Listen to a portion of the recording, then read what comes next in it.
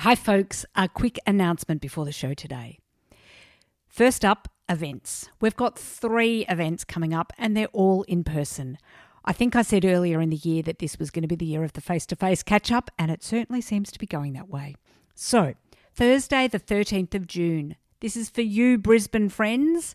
So the Brisbane Take On Board meetup will be on Thursday the 13th of June. An informal gathering of listeners, program alumni, friends and connections. It's a free event, so come along. Next up, the 18th of July, this is for our Warrnambool and Great South Coast Take On Board friends. An event run in conjunction with Leadership Great South Coast and Bernadette Northeast. Governance, from fundamentals to advanced practice. Super early bird tickets for this event close on the 10th of June, so get on it. Then the third event, a bit further down the track, the 22nd of August. This is for our Sydney friends, a Take On Board meetup in Sydney. Details of all of these events are on my website. There's a link to that in the show notes, and I would love to see you at one or all of them. Okay, that's it for today. Now, on with the show.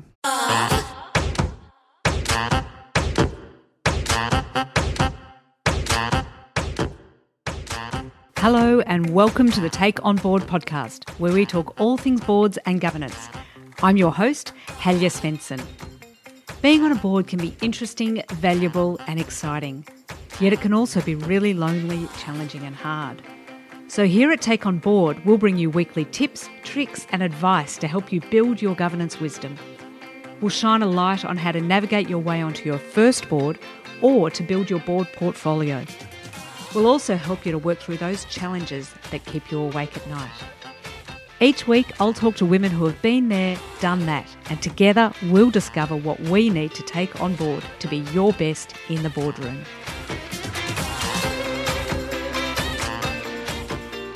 Today on the Take On Board podcast, I'll be speaking with Zora Artis about being an effective board member and risk oversight.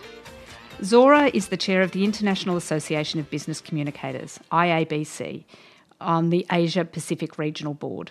She was formerly on the IABC International Executive Board from 2016 to 2019 and the IABC Victorian Chapter Board from 2012 to 2016, including a stint as president from 2013 to 15.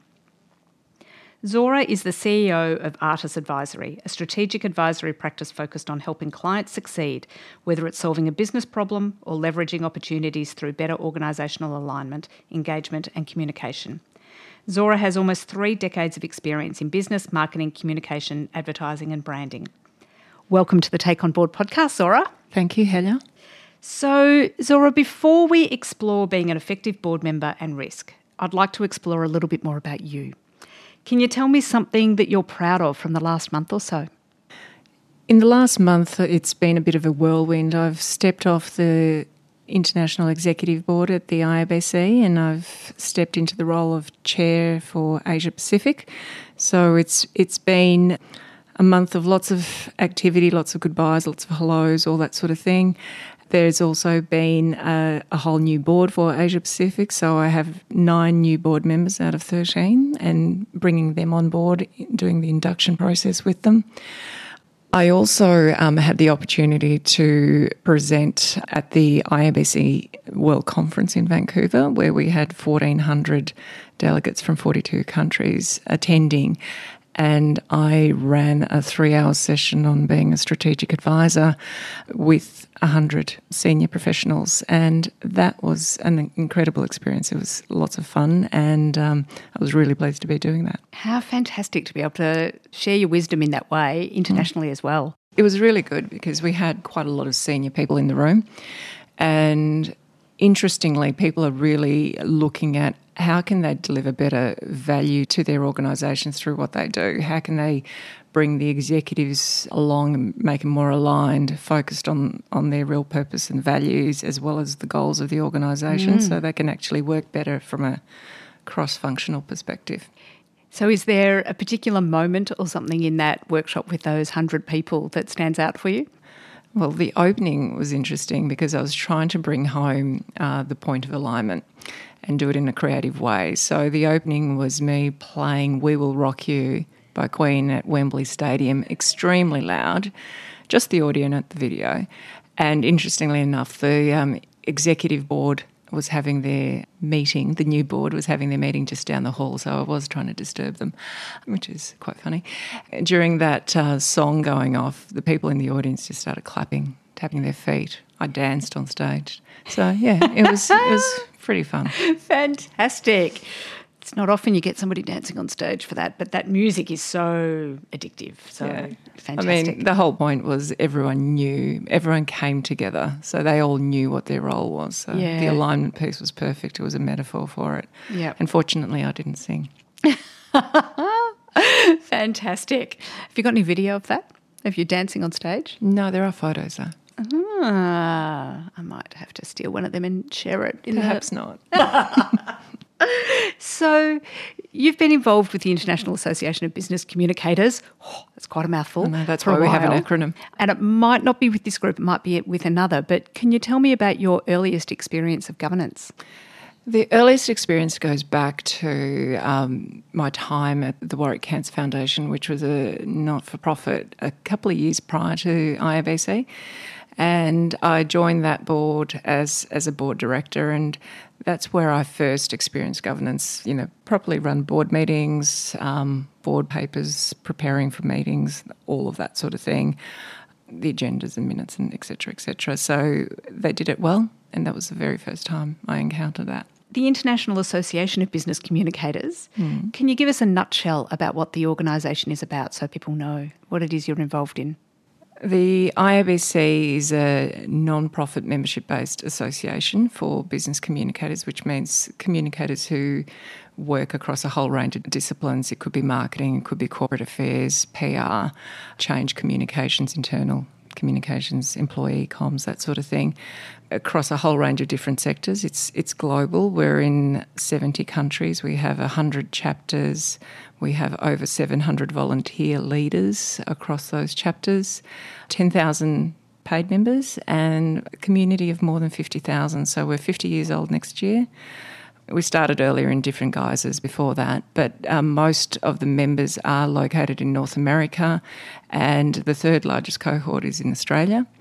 The local chapter here in Melbourne, IABC Victoria, is the fifth largest in the world. It's a very energetic community. People who are in IABC feel like they're part of a tribe. It's the most incredible sense of belonging that I've ever seen. As an IABC member, I could call anybody, anywhere who's a member in the world without knowing them and say, I have an issue with X, you're in that space. What are your thoughts on that? Would you be able to help me? And they will. They'll give you time. So if you're connected to someone on LinkedIn, I dare say that wouldn't happen. Whereas with IABC, it does. And we're pretty much looking at how communication can be a force for good in business and in society. It's interesting, in a membership organisation, there's lots of membership organisations around, but not many have that real connection that you're describing for IABC. So it's a real credit to the organisation that is created. And in fact, I'd be interested then, do you think there's something in the governance of the organisation that really supports that engagement with the membership? Well, everything we do looks at decisions from the perspective of the member. So the membership is our key stakeholder. So when we're looking at the sustainability of the organisation, when we're looking at risk, we look at what would our stakeholders accept. So decisions are made with that lens, and is it delivering on true value to the members? Is it delivering for the sustainability of the organisation? Is the way we operate, is that the best way we can actually operate? Is there a different model we could look at? There's a whole range of different things that we take into account. From a governance perspective at Global, we're very, very good at that. We have a governance manager, we follow governance principles, non-profit governance principles, US-based, which are different to Australia. Mm-hmm. Not as stringent as Australia, nevertheless, but they do follow them, and we do have best practice principles that we then share with all our chapters and regions to try and ensure that they also follow those. I'm on the board of the Royal Women's Hospital, and it's patient-centred care and consumer-centred care. So whether you're a membership organisation or not, keeping those stakeholders, whoever your key stakeholders might be, being front of mind is really important, and it sounds like it's something that IABC is doing magnificently. We do it well. We also need to think more broadly as well, because not everyone in our membership base, or should I say, there are more people that are part of the community that aren't members. So we do take into account the non-members as well. So because we are looking at how do we give back to the profession, how do we advance the profession globally. So we take on board that leadership role at a global scale and look at that as well. So one of our core pillars is advancing the profession. And of course, they're all your potential members. Of course. You talked about, through that membership lens or stakeholder lens, keeping them at the forefront of everything you do. And you talked about risk in there. And I know risk oversight is something you wanted to talk about today. What are some of the things that you've seen at IABC that have worked well, and maybe some of the things that have not worked so well? It was probably a year before I started on the board. There was a gap between when I finished on the Victorian chapter board and joining the global board. I worked as the chair for the Policy and Governance Committee. So IABC has a lot of committees that are outside the board, and it's usually a board member who's a liaison in some fashion. Yep. And that involved me reviewing with the committee, reviewing the policy framework for IABC, how everything's done, the bylaws, etc., and looking at what change needed to be done for the board to approve that and, if necessary, take to the AGM for approval. But one of the things that was really key was that the chair at the time asked me to look at how we can introduce better risk oversight into the organisation. So we had an audit committee. We didn't have an audit and risk committee. We didn't have a risk committee. So IABC at that point, although they did take risk into account when they were making decisions, they didn't have a risk appetite statement. They didn't do risk tolerance. So all those things that we should be doing and we're taught to do when we do the company directors course hadn't been happening. So I was involved in putting together the onboarding kit for incoming board members because I was a certified company director. So they looked to me and said, so what would you recommend we do? So that's what I did with them. And then the following year I was asked to step in and nominate for the board, for the global board. So for quite a while I was the only certified board director on that board. An onboarding kit, you talked about that. What is that? It's all the things that, you're looking at. We start that process a few months before the directors join the board. So because we already know who they're going to be, they've gone through the AGM, etc., so a slate's been approved. So we will go through that process of introducing them to what we expect of them as directors, all the usual things with regards to board papers, how they need to be prepared so many days in advance, all that sort of stuff, how they need to be read before the meetings, to take a note of stuff that's actually for noting or for discussion or decision, etc., to be aware that we have a consensus portion of the board meeting, consensus agenda, so anything that's for noting is under consensus and you can pull those things out if you've got issues with it, that sort of stuff. So all those expectations are covered off in there. Over the last few years, the audit committee became the audit and risk committee. I joined that committee and was chair of the committee for a year and then was a member of the committee after that.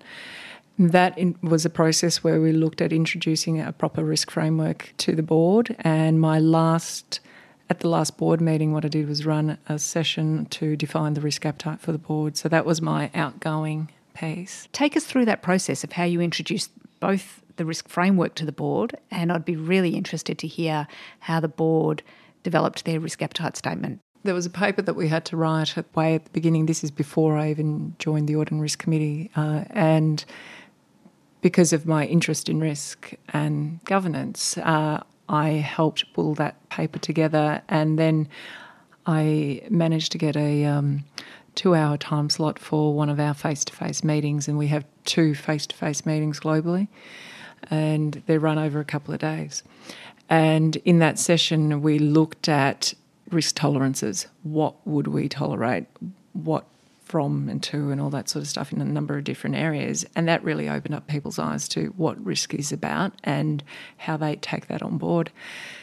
And we just continued with that process, driving that home. And then we actually asked from head office perspective, as well as every single committee, and each board liaison and each chair of each committee was involved in identifying risks for their specific areas. And then that came back to the Audit and Risk Committee, and we pulled that together into a framework, presented it back to the board, and then the board worked through it, and we looked at all those risks that, you know, you could classify as high or high medium or medium high, that sort of stuff, and basically looked at what we call red, yellow and green, and follow that through. And each year we would address that twice a year and look at that. And then we said, okay, so the next step now is, this is why we need a risk appetite statement.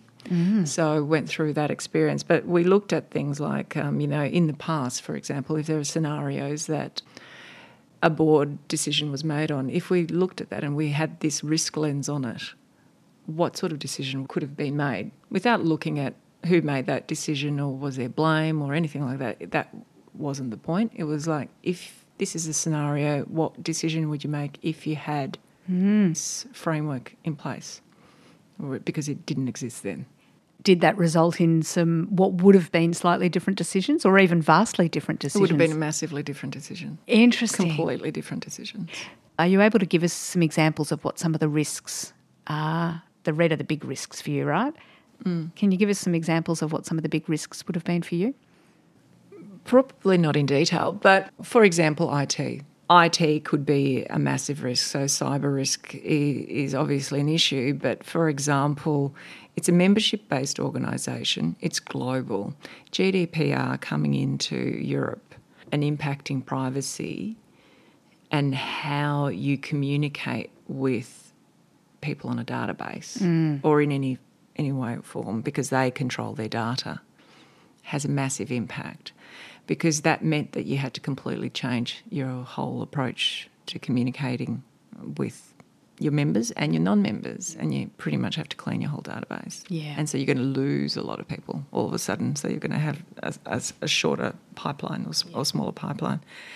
So the likelihood of that potentially happening in other parts of the world is reasonably high. So from a compliance perspective, if you don't follow those rules, you're potentially got major issues financially, reputational, strategic. It all comes to the fore. People in Australia wouldn't necessarily think about GDPR. Yeah, absolutely. Only if you're an international organisation like yours. If you're a brand Yeah. that deals with any potential customer that is based in Europe, you're impacted by it. And the cost to you is massive. With risks like that, whether it's, you know, the data protection rules or others that are on your risk framework, I think you mentioned that it comes back to the board twice a year, the risk framework for review, and also you talked about how you kind of retrofitted, for want of a better word, some of that scenarios around what the risk framework would have meant for those decisions. What about for the future, into the future? How is it built in and embedded in the work of your board? So when board papers are put forward for decision or discussion, risk is addressed on those each time. So it's now just part of the process. I just want to spend a couple of minutes on being an effective board member, but before we move on to that, is there anything else about risk that you really wanted to, because that risk oversight is such a key role for board members, is there anything else you wanted to outline in relation to that? I think it's important to understand that it's risk oversight, so you're not actually managing all aspects of the risk, because you need to identify what is your role and what is the role of the management and the staff in the organisation. So you need to be quite clear about that process. And so in relation to being an effective board member, what are your tips there? You know, if you're joining a board, you have a responsibility as a board director, and part of that is to ensure that you're prepared for the board meetings. So being prepared for the board meetings is ensuring that you've read all the board papers. As a board director, if you are presenting something to the board, either for noting, discussion or decision, to make sure that you've followed the process that needs to be followed and have written the board paper in an appropriate way, so with the relevant information. for someone to be able to pick that up, read it and be able to make a decision or have a discussion about it.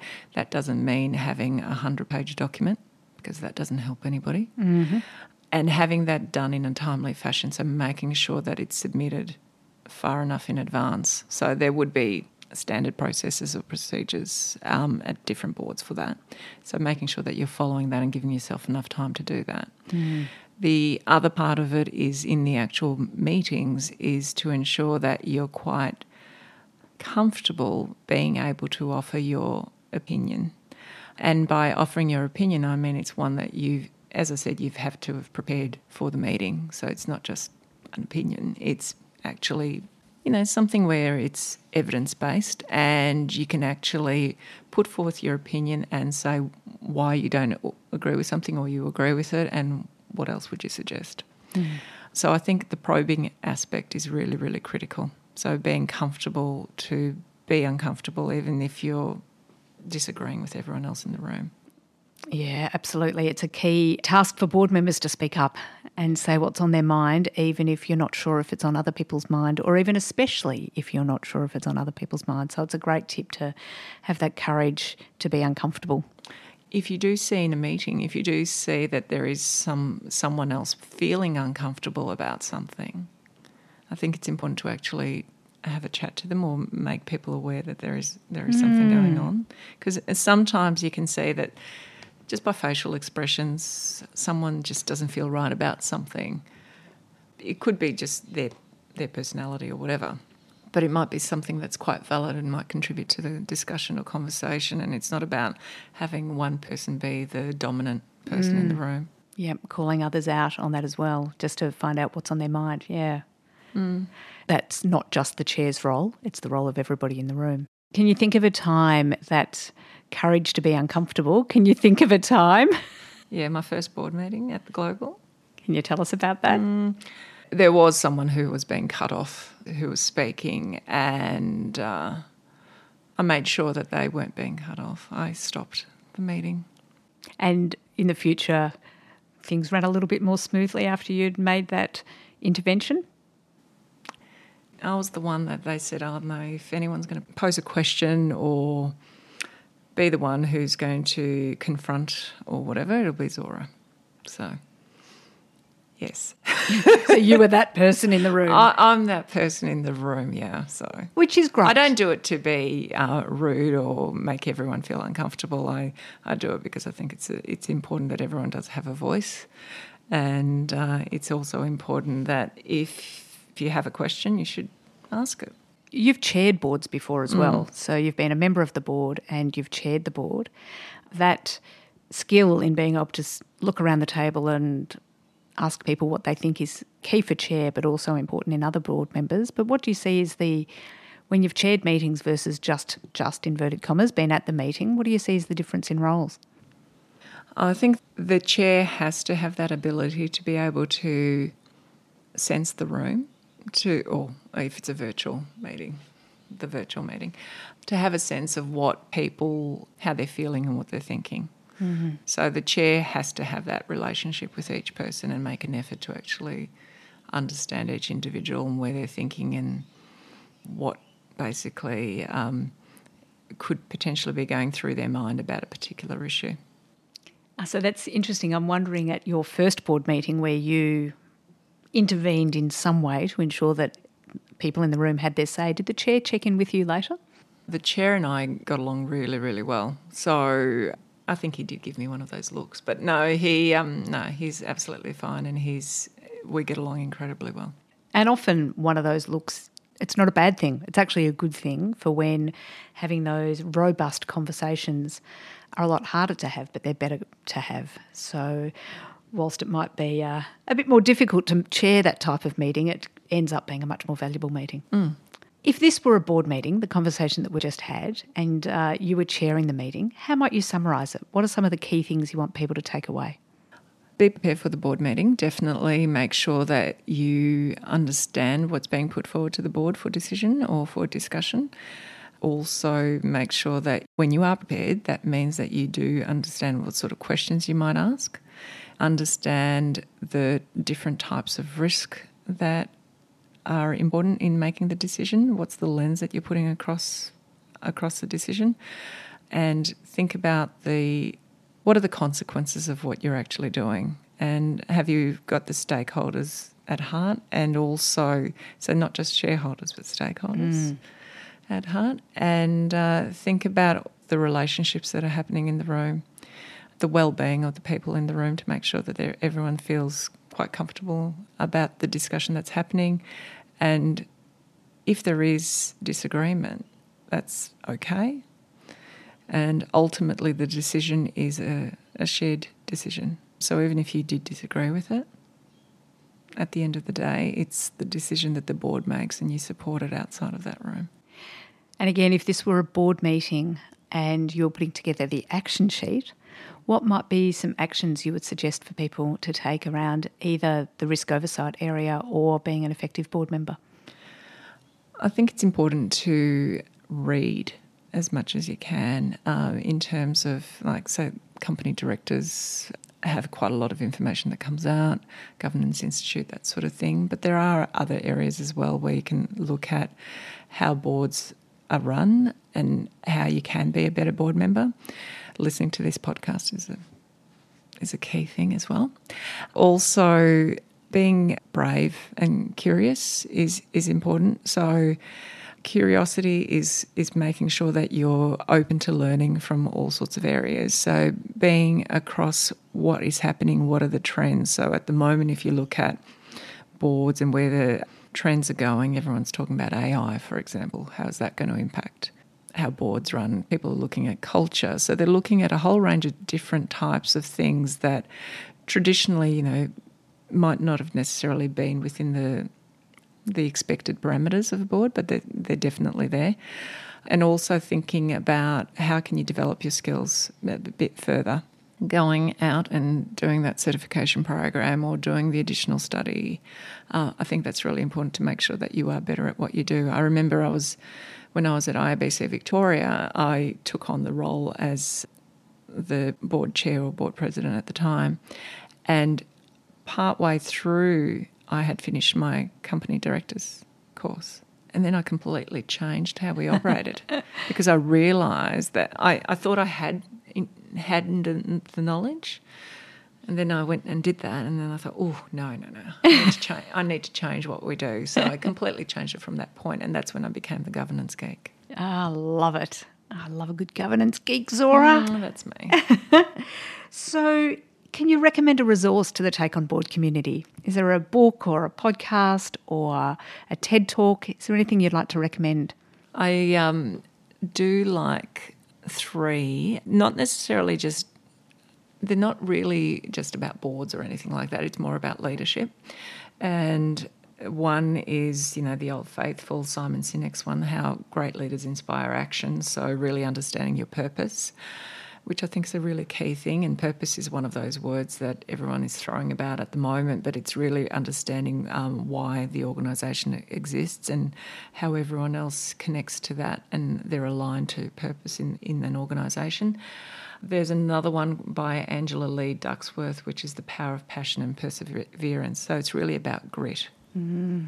And sometimes you really need to have that to succeed, to get through the various obstacles and challenges that are put forward, and particularly crises that come up, because sometimes those can really challenge you. And as a board, you really need to be prepared for a crisis and have a crisis plan. And the last one is one that I'm listening to at the moment on Audible, Dare to Lead by Brené Brown. Mm. So being a much more compassionate leader and one that's open to, the opinion of others and respects people.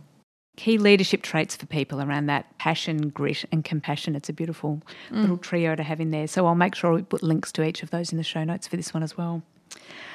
Zora, thank you so much for coming in today to have this conversation with us about risk and about being an effective board member. Your experience at IABC, both at the local chapter and the regional chapter and the global chapter, is incredible experience. So thank you for sharing with us today. Thank you very much. Hi there, it's Halia. That's a wrap for the Take On Board podcast today. I do this podcast because I love bringing good women together. So it's great to be able to share these conversations that I'm having with these amazing group of women with you. Now, can I ask a favour? Could you share this podcast with someone you know? Perhaps you can share it with some of your board colleagues or someone else that you know that's interested in exploring all things boards and governance. With your help, we can grow the Take On Board community. Last but not least, if you want to continue the conversation, you can also join us over in the Take On Board Facebook group, where there's lots of great discussions, tips, tricks and resources being shared. I would love it if you can join in the conversation there. You can find it by searching Take On Board in Facebook. Thanks for listening, and tune in next week for another fabulous conversation.